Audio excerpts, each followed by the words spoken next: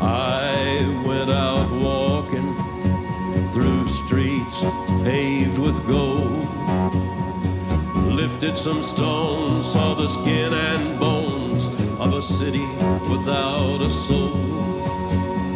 I stopped outside a church house where the citizens like to sit. They say they want the kingdom, but they don't want God in it. Yeah, I went with nothing but the thought of you. I went wandering.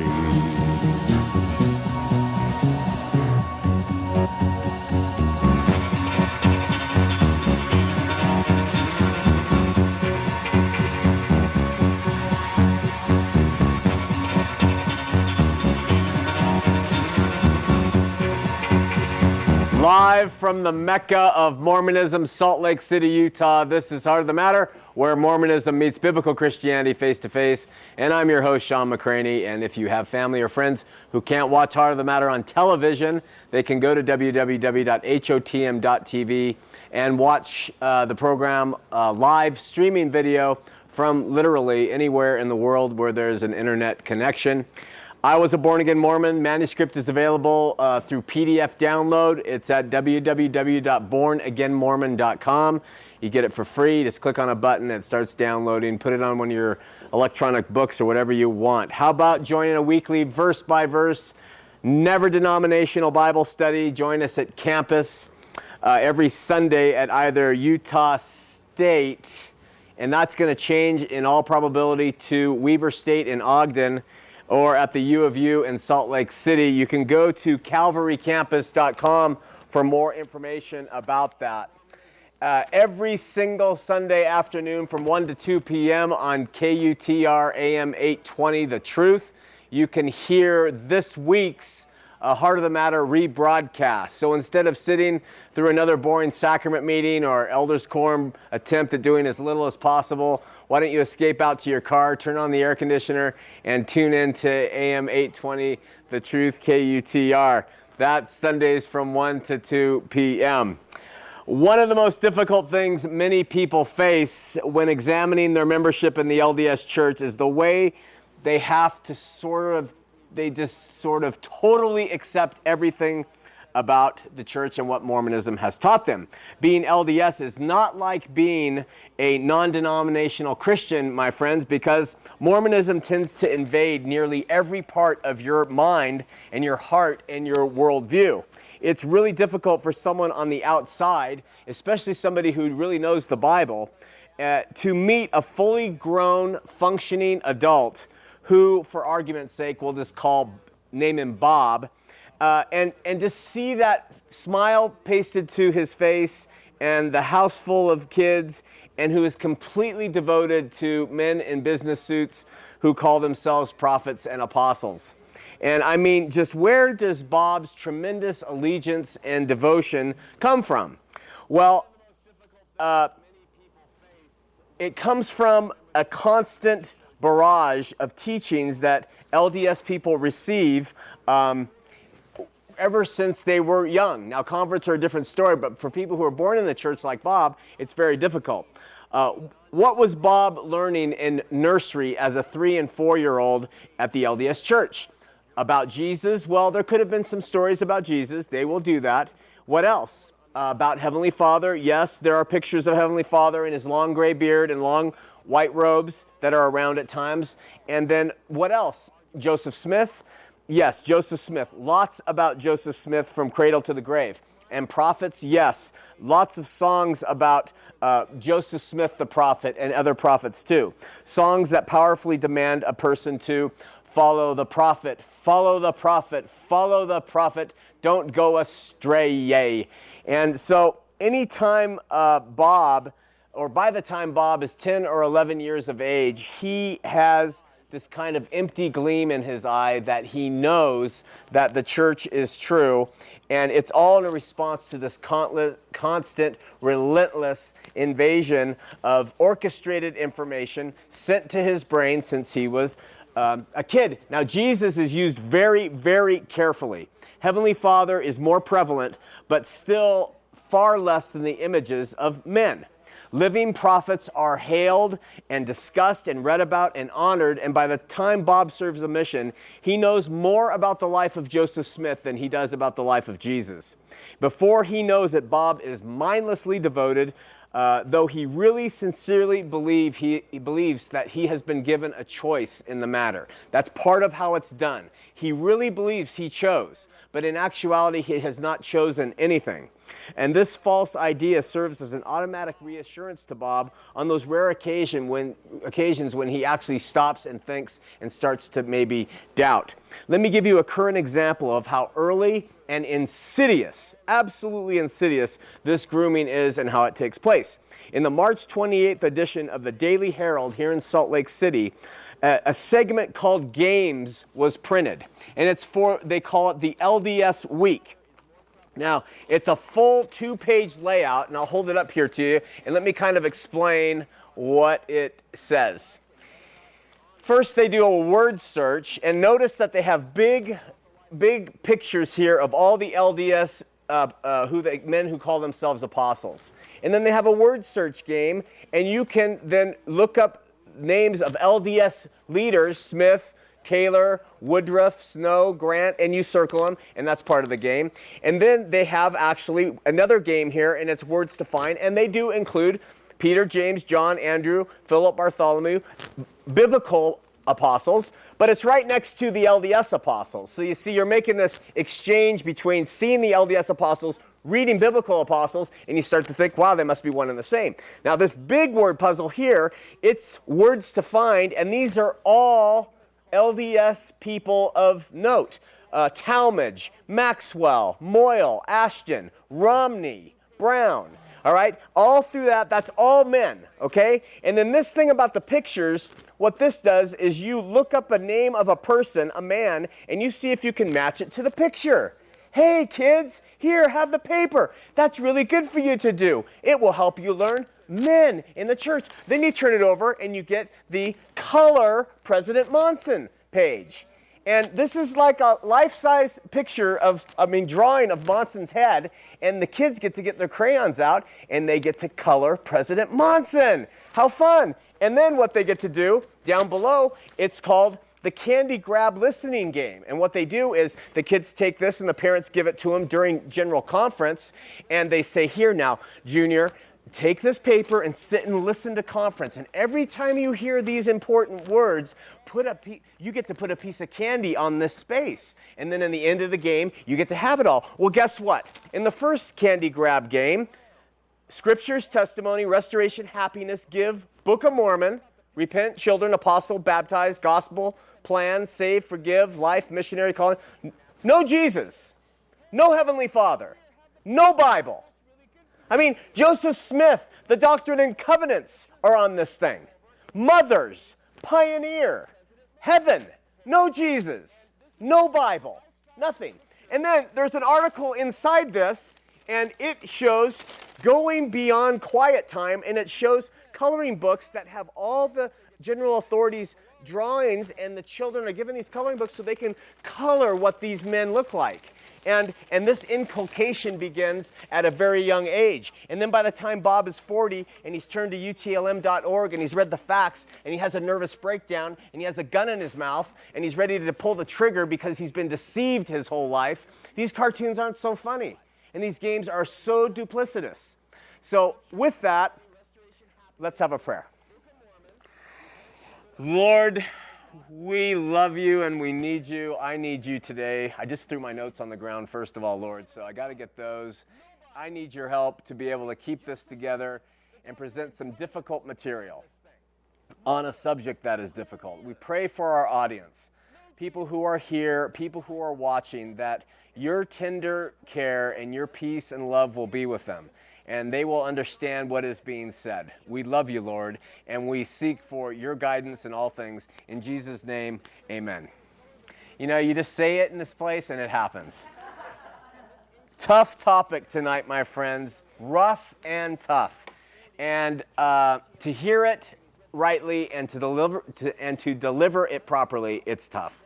And as with any tough topic, some people are going to get really incensed with some of the things I'm going to say, and others are going to find great relief. So what are we comparing and contrasting between Mormonism and biblical Christianity tonight? Divorce. What makes this topic so difficult is that I am obligated by virtue of the big manual that sits in front of me to contextually represent the truth of divorce to you, even if it hurts. Like the subject of homosexuality, the biblical truth regarding divorce is pretty plain. But as in the case of homosexuality, the great hope and solution for the matter is plain as well, but it's just not what most people think it is. Perhaps the best single summary about divorce can be found in the Gospel of Mark, and it was spoken of by Jesus himself in Mark chapter 10. The Pharisees came up to Jesus and they tried to trap him, and they said, quote, "Is it lawful for a man to put away his wife?" Now, there was a great debate among the Jews dating way back about what they call this putting away of a wife. One opinion came from the school of Hillel, and that said that a man could divorce his wife for any offense or any dislike that he may have. She burns the toast, divorce. She gives him the mean old sea hag look, divorce. Okay?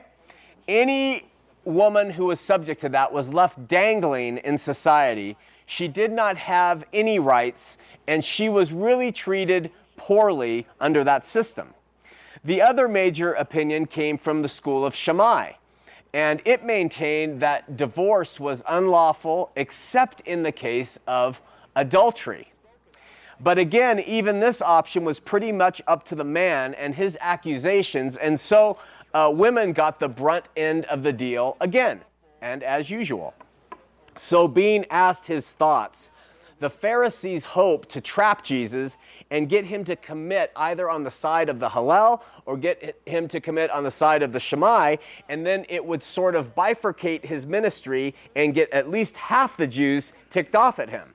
Well, Jesus, being the master teacher, he replies in verse 3, he said unto them, "What did Moses command you?" Instead of immediately answering and implicating himself, he refers them back to a source that they respect and that he respects too, Moses.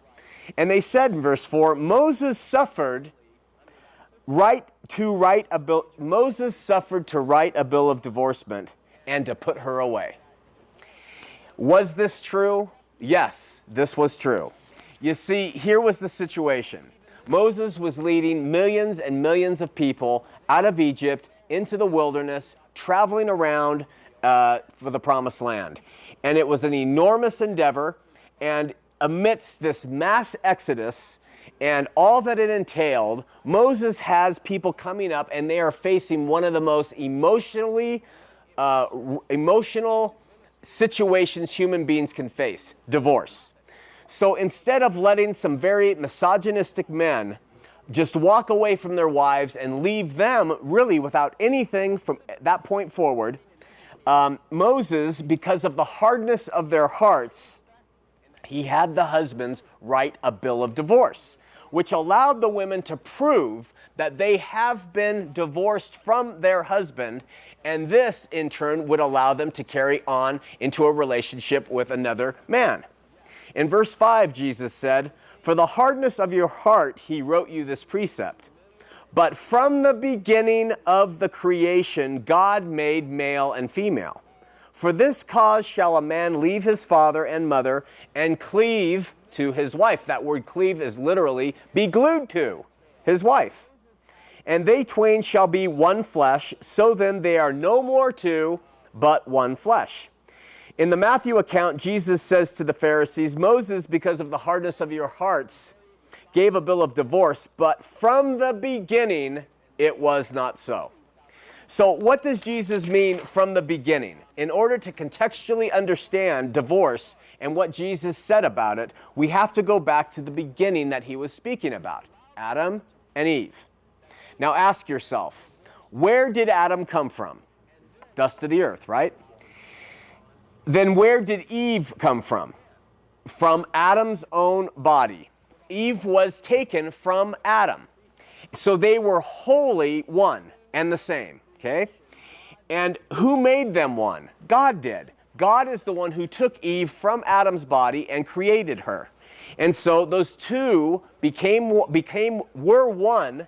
The two were one from one source for life, as long as they were to live. Now listen closely. Was there anything on earth that could take Adam and Eve and tear them apart and make them not one of the same flesh? Anything? No. Nothing could have made Eve from another source. Nothing could have said, well, Eve now is not from Adam. Eve now is from the dust, or Eve now is an alien, or Eve came from Adam, so they were one, and nothing could separate that, all right? If Adam and Eve got divorced, would divorce change the fact that Eve was taken from Adam's side and they were literally one flesh? Not in the least. So from the beginning, Eve came from Adam and they were one and nothing could separate them. This is how Jesus was able to say, Moses may have granted you all a bill of divorce, but it was not from the beginning so. Meaning from the beginning, God made the unity of a couple absolutely permanent and impossible to separate. And this is the model for the marital union. In this model, we find an extremely limited expression of sexual intimacy. It can only occur between those who consummate their marital vows to each other. The exclusiveness of Adam and Eve to each other is a type for the total exclusiveness a man and woman are to have with each other in a marriage. God takes marital fidelity very seriously and grants immense marital blessings to those who maintain the Adam and Eve model of whole and complete unity. It does not matter what men or women think on the subject today when it comes to what God says. His ideal of marriage is pictured in the beginning with the sacred creation of Adam and Eve as one source. This is why Jesus adds in verse 9, "What therefore God has joined together, let not a man put it asunder." You got all that? Well, the disciples, having heard Jesus explain this to the Pharisees, they said, we got to talk to him about this. And so Mark 10 says they go into a house and the disciples say, tell us about this. And they asked him in the same manner. Now, what Jesus tells them fits perfectly with the way God set up male and female marital relationships from the beginning. How? Listen. Jesus said to his disciples, listen to this, "Whosoever shall put away his wife and marry another committeth adultery against her. And if a woman shall put away her husband and be married to another, she committeth adultery." What did Jesus mean? Exactly what he said. If God has put a couple together and they divorce each other and join with another in marriage, Jesus says they are adulterers. Why? Because God takes the first marital union and the commitment that was made through the consummation of that union seriously, just as he sees Adam and Eve from the beginning. If Adam and Eve got a bill of divorce from Moses, they would, and then they each married other people outside the Garden of Eden, they would still be two people from one source, right? Therefore, Adam, even with a bill of divorce, would be committing adultery against Eve, and Eve would be committing adultery against Adam because they were of one. When a man and woman come together in marriage and consummate it, they are one in God's eyes, like Adam and Eve. Man can attempt to separate the couple. We can call it divorce, but to God, the first couple is the one, just as Adam and Eve were the one from the beginning. And what God has put together, let no man put asunder. Now, some will say, well, God didn't put my marriage together. Again, even if the couple didn't believe in God, they were under the same and are under the same auspices and expectations when it comes to marriage. How do we know this? John the Baptist went to Herod Philip the first and said, "You are unlawfully married." And Herod Philip the first was not a believer in anything. And for that, he lost his head. But it shows that the laws of God didn't prohibit John the Baptist from telling someone who had broken it that his marriage was illegal. Okay, so those are the hard biblical facts about marriage and divorce. If you are married and consummate that marriage, you have become one under God's eyes and are not permitted to be divorced without continuing on as an adulterer. I know it's hard to hear, but nobody is in position to change the facts, just like with homosexuality. When people come up to me, and people have come up to me and said, Sean, I got married and I got divorced because we didn't get along, and so then I divorced him and then I got remarried. What does this mean in God's eyes? And I say in all frankness and with love, you're an adulterer. You're an adulterer as long as you're in that situation.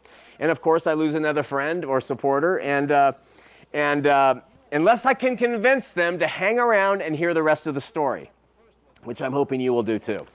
So how do the LDS differ in their perspective of divorce? In two primary ways. First, if a spouse becomes an enemy to the church, or if a spouse becomes aggressive or abusive, and there's a broad spectrum on what abuse is to the LDS, bishops seem to have no problem suggesting in certain ways, divorce him.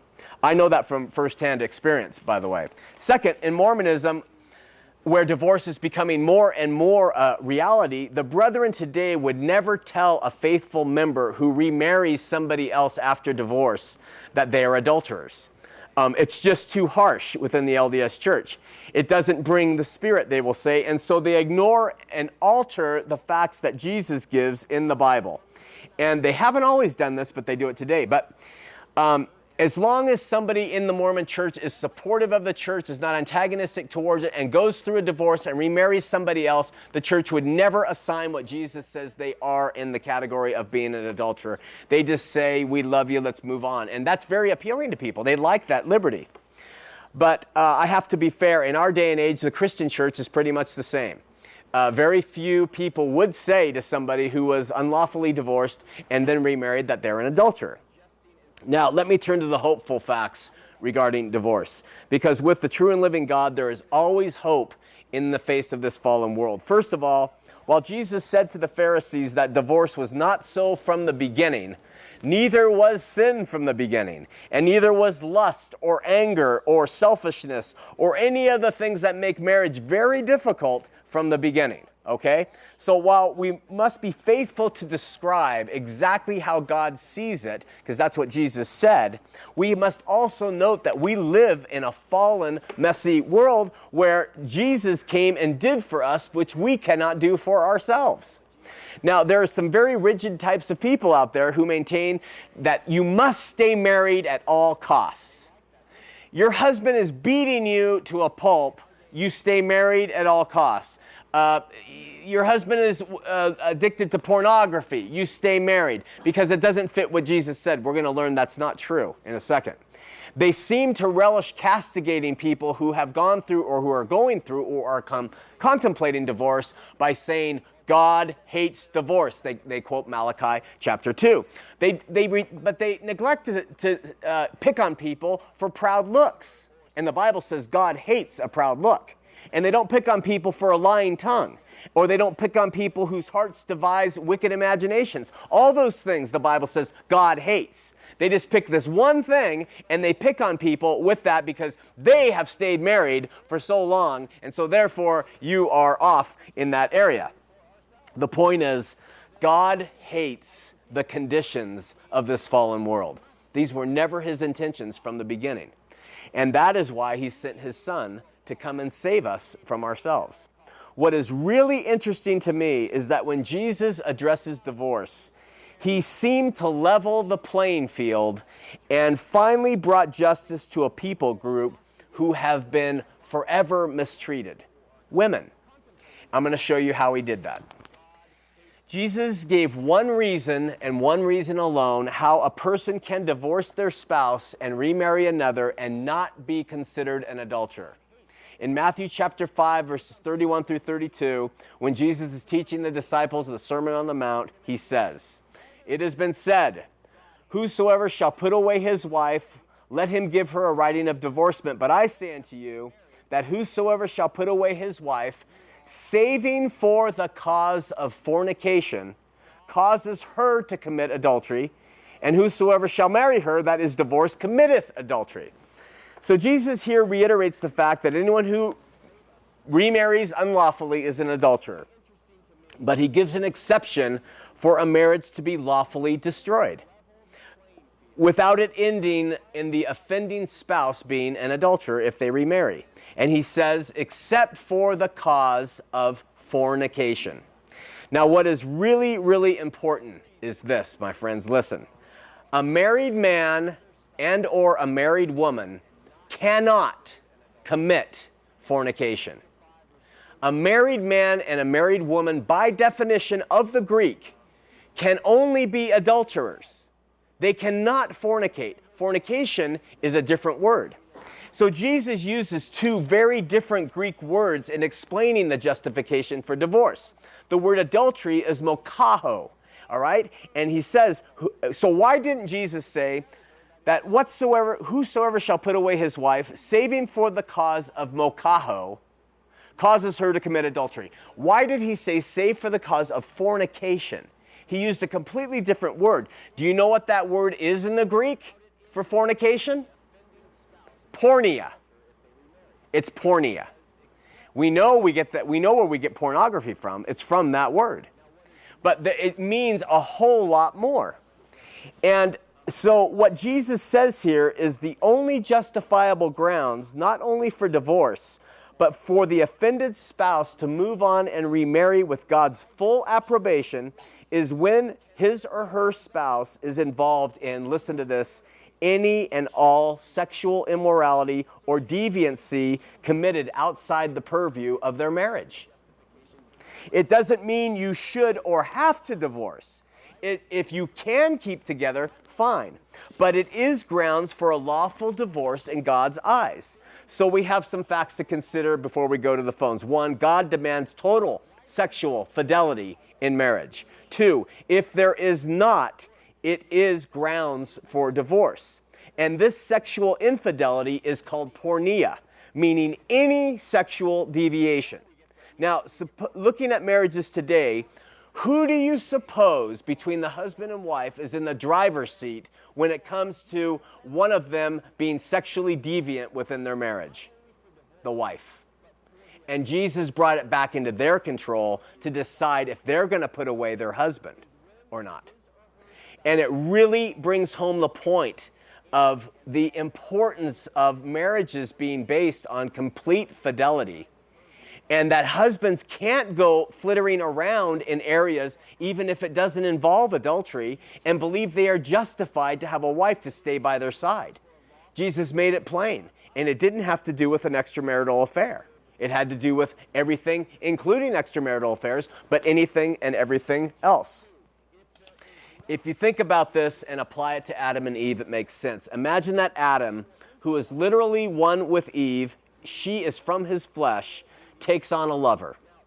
The sacred unity he had with Eve would be desecrated as he has shared with that lover, or with an addiction to pornography, or with any other deviancy that could come into a marriage that he and Eve once had. This is why and what is behind divorce and how it works. Now, finally, let me speak to those people who have divorced for reasons other than porneia in their marriage, and are, by definition, seen as adulterers according to the Bible. If you find the title that you're an adulterer bothering or troubling to you, check your pride at the door and praise God for His grace. Just accept it. Don't try to rationalize your way around it. If you got divorced for a reason other than porneia, and you remarried, you're an adulterer according to Scripture. But remember, that's how God sees it, looking at the Adam and Eve model from the beginning, okay? What's really interesting is just 4 verses before Jesus in Matthew 5 talks to his disciples about except for the cause of fornication. He says this, "You have heard it was said of those of old, you shall not commit adultery. But I say unto you that whoever looks upon a woman for lust has already committed adultery with her in his heart." Jesus said this to get all people everywhere to examine their heart. And whether we have actually committed adultery on our spouse, or are adulterers by virtue of a second or third or fourth marriage unauthorized by God, and then to see our hearts and ourselves for what we are, and then come to him and let him save us. There is no reason for some ecumenical, ecclesiastical finger pointing in this case. Because anyone who points a finger at someone who divorces what they feel wrongly needs to point their finger at themselves and look at their own heart, because they are certainly not without sin. And that is the premise of adultery. When it comes to the Latter-day Saints, they really don't seem to care what Jesus said. They would never, ever assign that title to somebody who has divorced their spouse for a reason other than porneia and went and married somebody else. With that, let's go to the phones, 801-973-8820, 801-973-TV20. First-time callers, please turn your television sets down. We would love LDS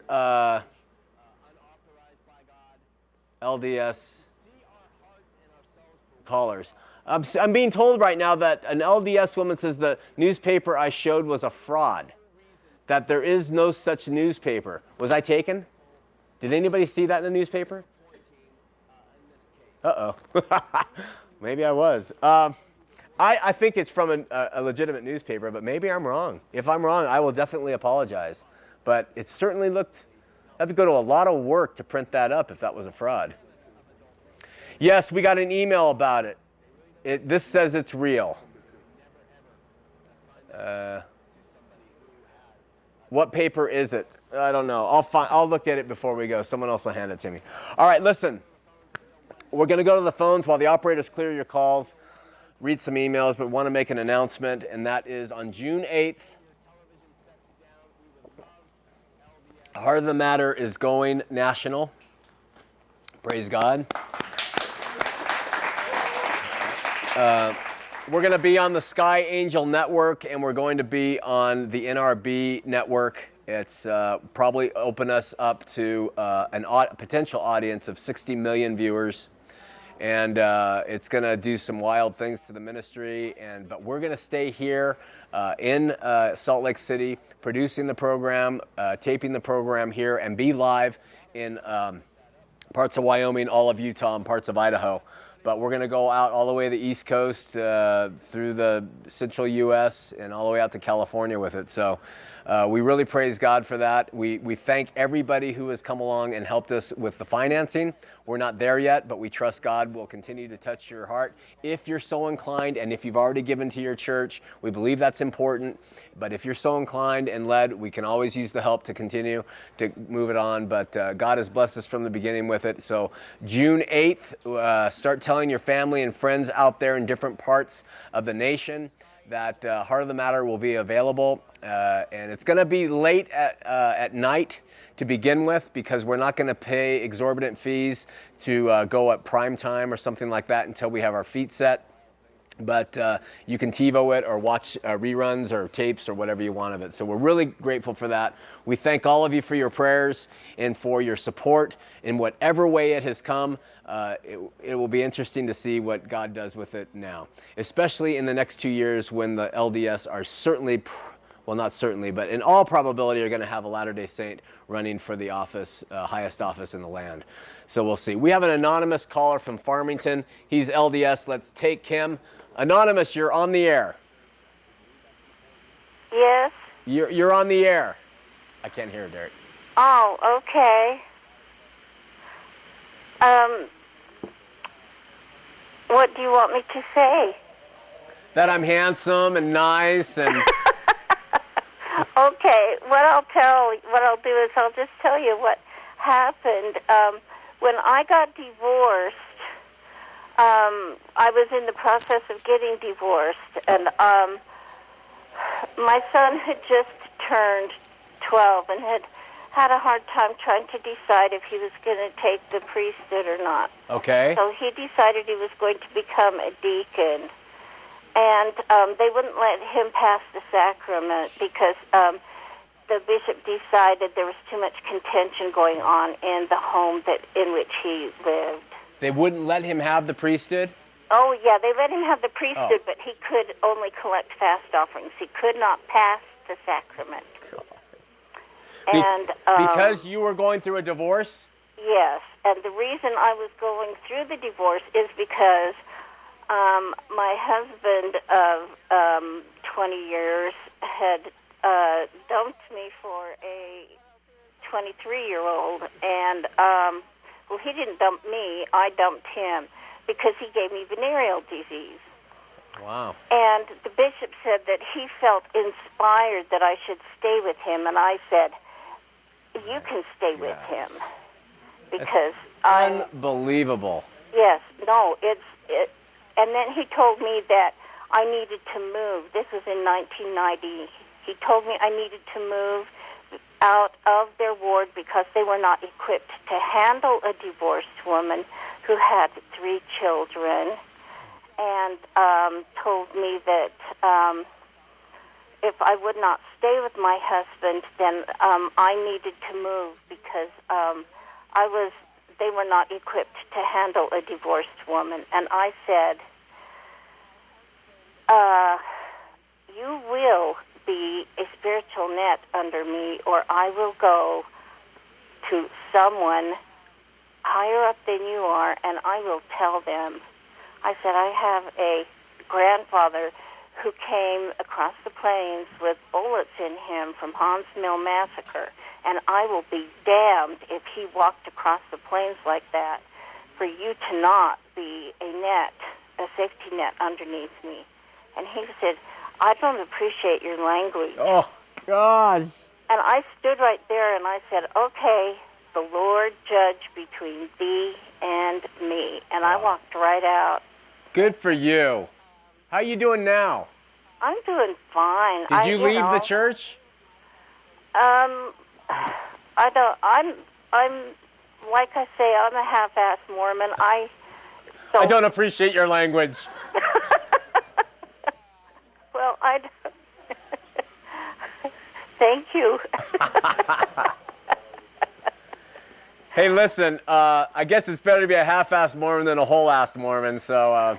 Yeah. You know what? My heart goes out to you, Anonymous. That is such a terrible story, but you know, it doesn't surprise me. I've got emails here about people who have gone through divorce, and bishops do the same type of thing. So I pray that you will get the other half of your body out of the church, go to a good Christian church, pick up that Bible. It will really do wonders for you. Well, I just told him, I said, I know a big secret, Bishop, and I said, I'm going to tell other women. And he looked at me real strange, and he said, oh, what's that? And I said, I kind of whispered it, and I said, God loves women and children as much as he does men.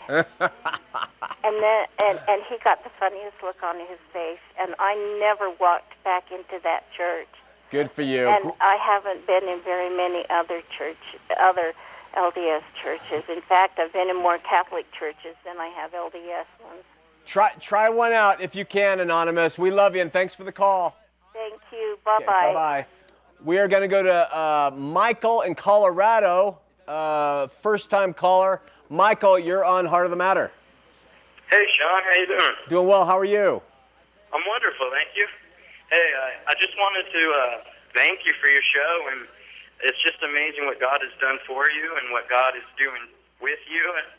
And I was just wondering if you had some advice for me. I'm from a small town, and there is a lot of LDS people around, and I am friends with a lot of them, and I was just wondering if you had any advice. It seems as if when I bring something up that doesn't follow exactly to what they believe, and it'll be directly out of the Bible, it seems as if they instantly make me not their friend or put me on an enemy list. Yeah, it's highly conditional.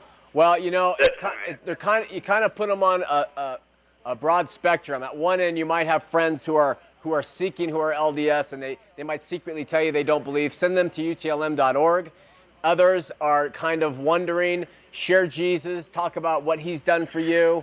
Others who are more, strong in the faith, you might just gently question. You know, it's really such a case-by-case basis.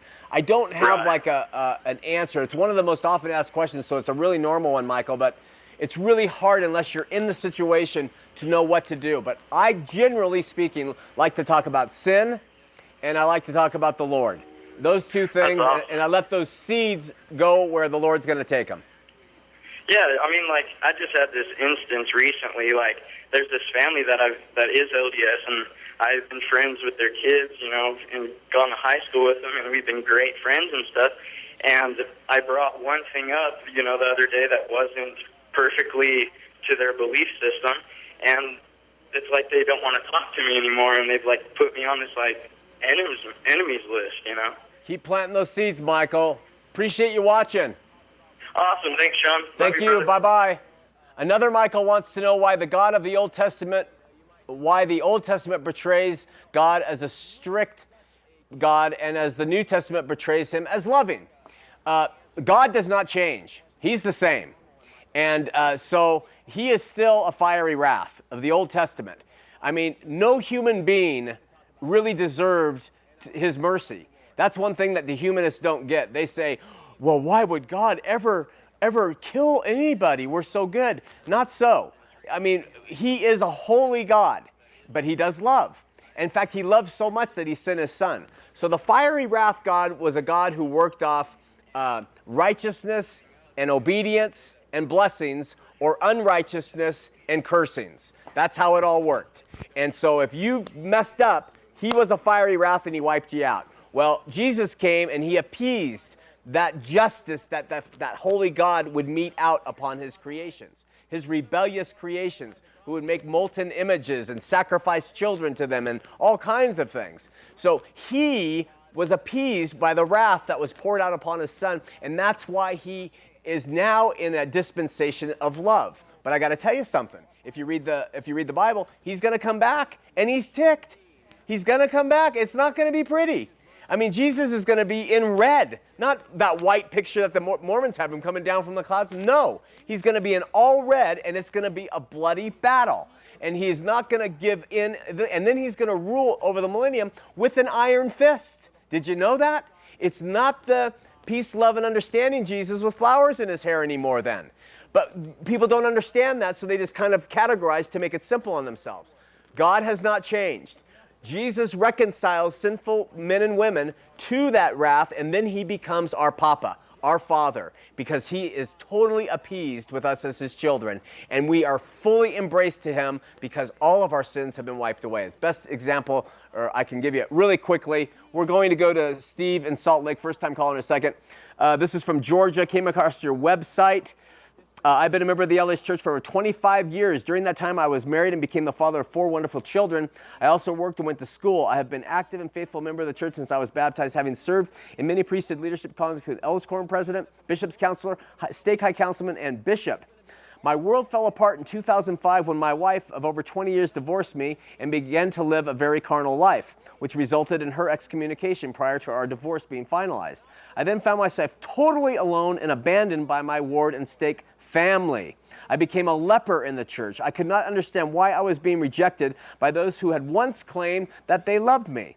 False and hurtful lies were being told about me. My faith took a beating. I am still struggling. I am still active in the church. I hold a temple recommend. But one thing has changed for me in the past few years, in that I now see a distinct difference between believing in the church and believing in Jesus Christ. I have come to a stark realization that for far too long, all I had was faith in a church, even though I professed faith in Christ. That is what we hope for everybody will come to realize. That church is not going to do anything for you. In fact, maybe hinder you from getting to the true and living God. So great thing, and that is exactly what happens. You conform or you're cast out. That's the sign of a very bad church. And you know, while I'm on that soapbox, really quickly before we go to the phone, I have to say this. It makes no sense in the world for Christians to go around to tell people, Jesus loves you as you are. Come to him. He loves you. He loves you. He loves you just as you are. You're so great. Even as a heroin-addicted prostitute, he loves you as you are. And then they come to Jesus and they understand him, and then the same people ostracize those people because they're not perfect. It doesn't make any sense. Why would you want to join a group only to be kicked out by them later? You know, the love that Jesus had for the person when they were a prostitute heroin addict is the same love he has for them when they're just trying to get their life fixed up. Doesn't make any sense. Let's wake up to this junk, man, and let's put the Lord and His command for us to have faith and to have love for people. That's the command. All right, let's go to Steve in Salt Lake City, first-time caller. Steve, you're on Heart of the Matter. Hey, Sean. Hi. I appreciate you taking my call. You're welcome.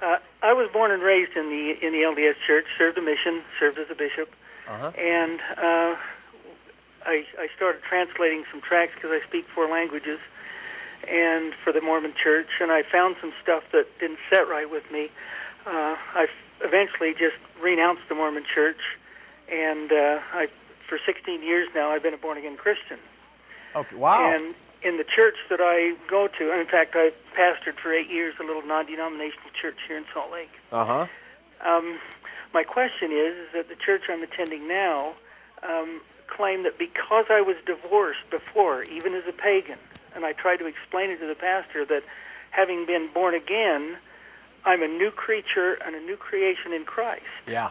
So it's like starting over. But they said, no, you can't be an elder, you can't serve in the church, you can't do these things because you were divorced. I don't see whether that is scriptural from the Bible. Well, there's certain people who would agree with your pastor, and they take that stuff not in a real good context, and I would totally disagree with them, and I would go somewhere else. I would say, listen, I'm going to find a place where, you know, a church that recognizes that we all have problems, and, you know, or you stay there and make sure you don't get bitter over it.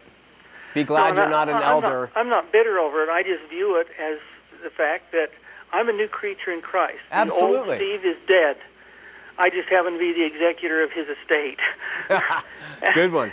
And so I'm a new creature. My wife is a Christian, a good Christian lady. We've been married now for almost 20 years. Wow. And the happiest I've ever been in my whole life. Wow. So, you know, there are so many passages that offset this legalism that goes along. You know, there's liberty in Christ. All things are lawful. I mean, and you are talking about even a situation where you weren't even born again at the time. I mean, it's just not. No, I wasn't. It's just not sound. You keep going to the Lord, my friend. I know you will, but I'm sorry to hear that. Thank you so much. All right, God bless you. You bet. Bye-bye. We're going to Jose in Bountiful, not on 4. Where's Jose? Ask him where Jose is. What line? No, he's not on 4. There's no one on 4. This is why we're going national, because we have everything down to a science.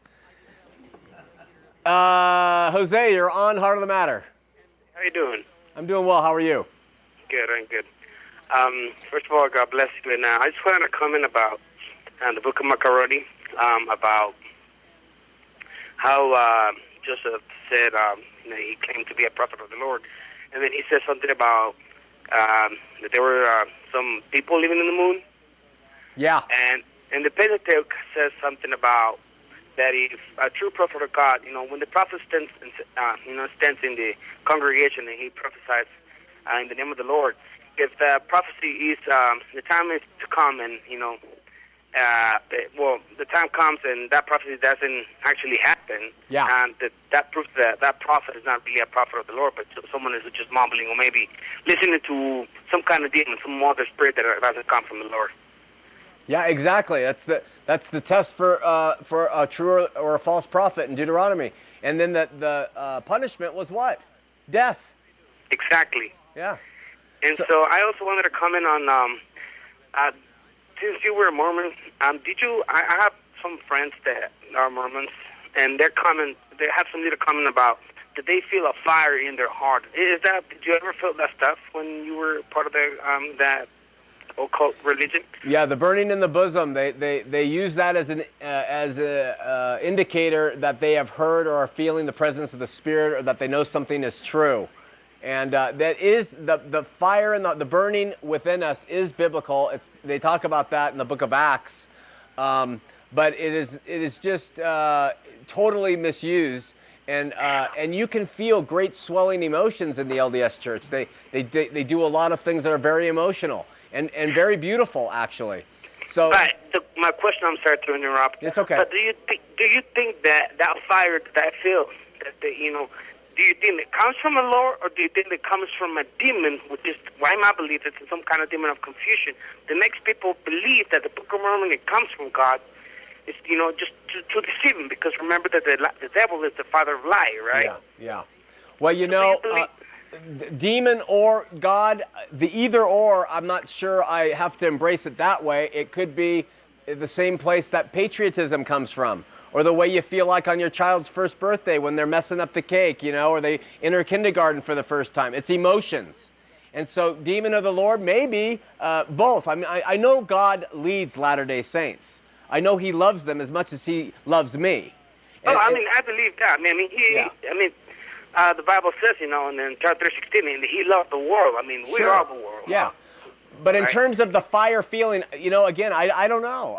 It could be any of those things. But I tend to think it's mostly emotion that is pent up, and it's the release of that emotion that they feel with good oboe music, soft lace, and wax flowers. Right, because, in my understanding is that you probably won't feel that, something that comes from the God, especially until you're born again, that's when you're cleansed, because the Spirit of God is holy. That's why it's holy, because it's apart from sin. And I believe that the Holy Spirit cannot come and dwell in someone when it's not clean. No, but he certainly can work upon them. Right, I understand that point. But to dwell inside in you, I don't know. It's hard to tell. Hey, Jose, thanks so much for the call. Hey, thank you. God bless you. Okay, bye-bye. God bless you. Randy from Park City wants to know how turning the other cheek and forgiving enemies is told in the same Bible as well as eye for an eye, tooth for a tooth. Again, it goes back to the call that we had about God being angry and God being loving.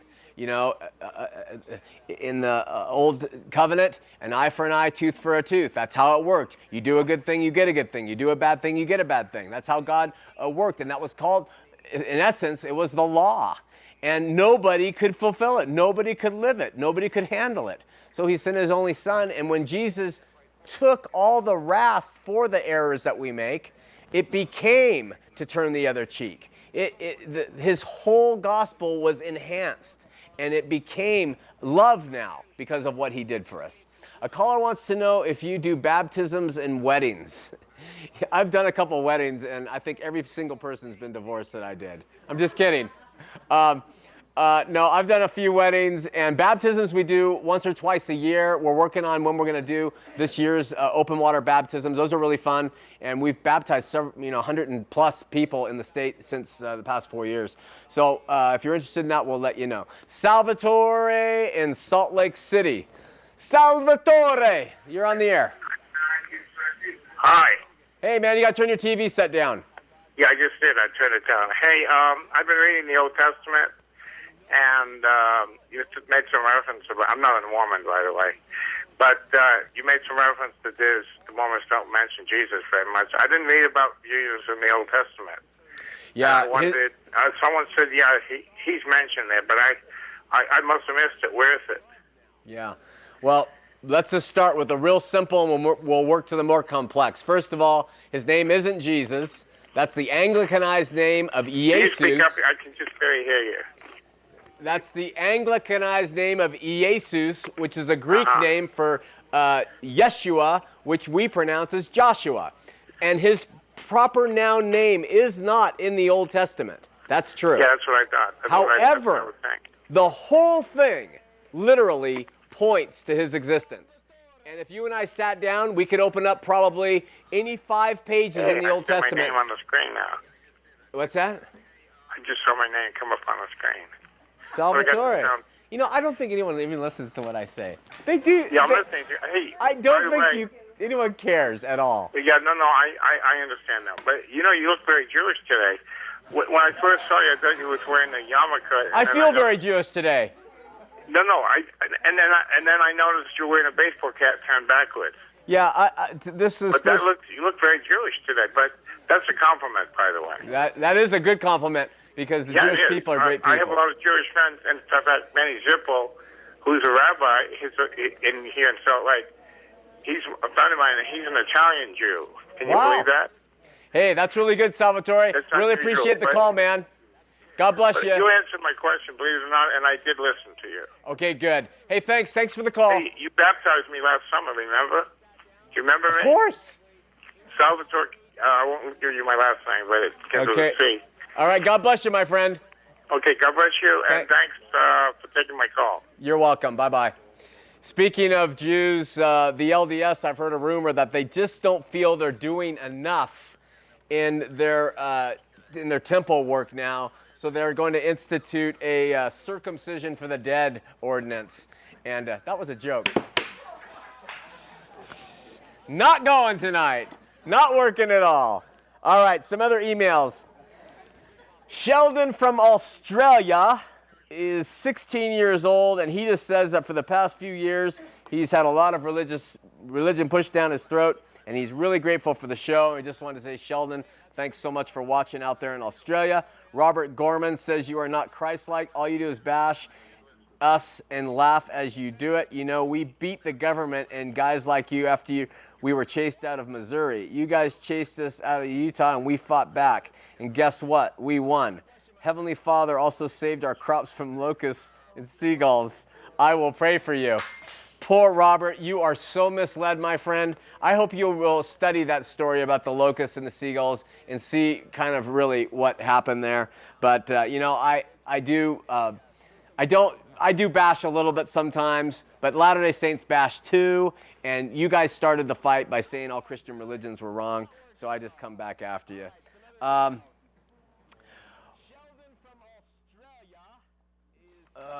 No other call there. Jamie D., here's something I wanted to pass along, but I forgot. The late elder Bruce R. McConkie called the RLDS and the polygamous fundamentalist cults in his Mormon doctrine book.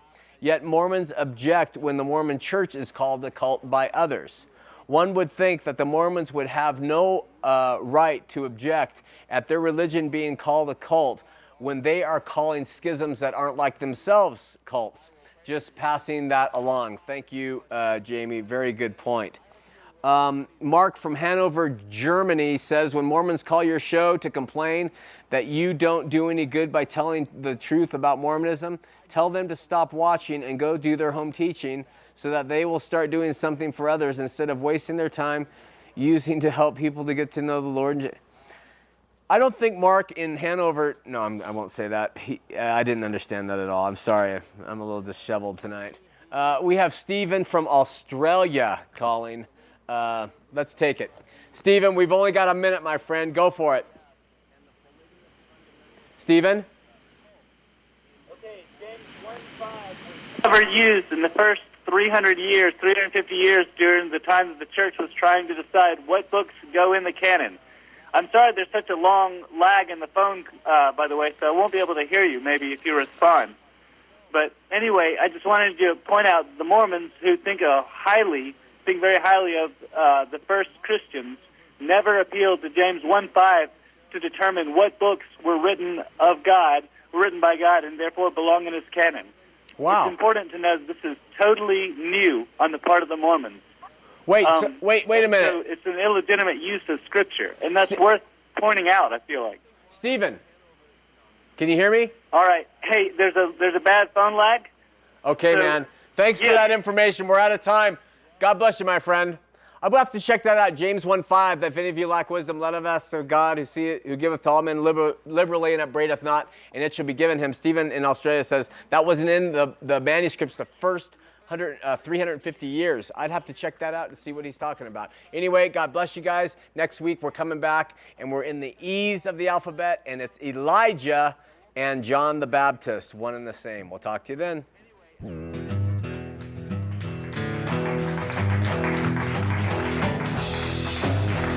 Good job, everybody. You're a fine audience.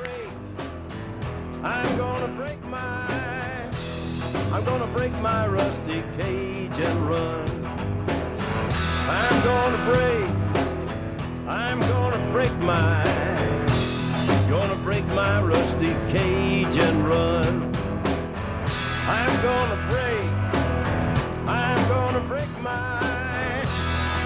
break my rusty cage and run.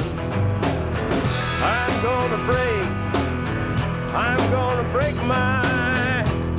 gonna break my rusty cage.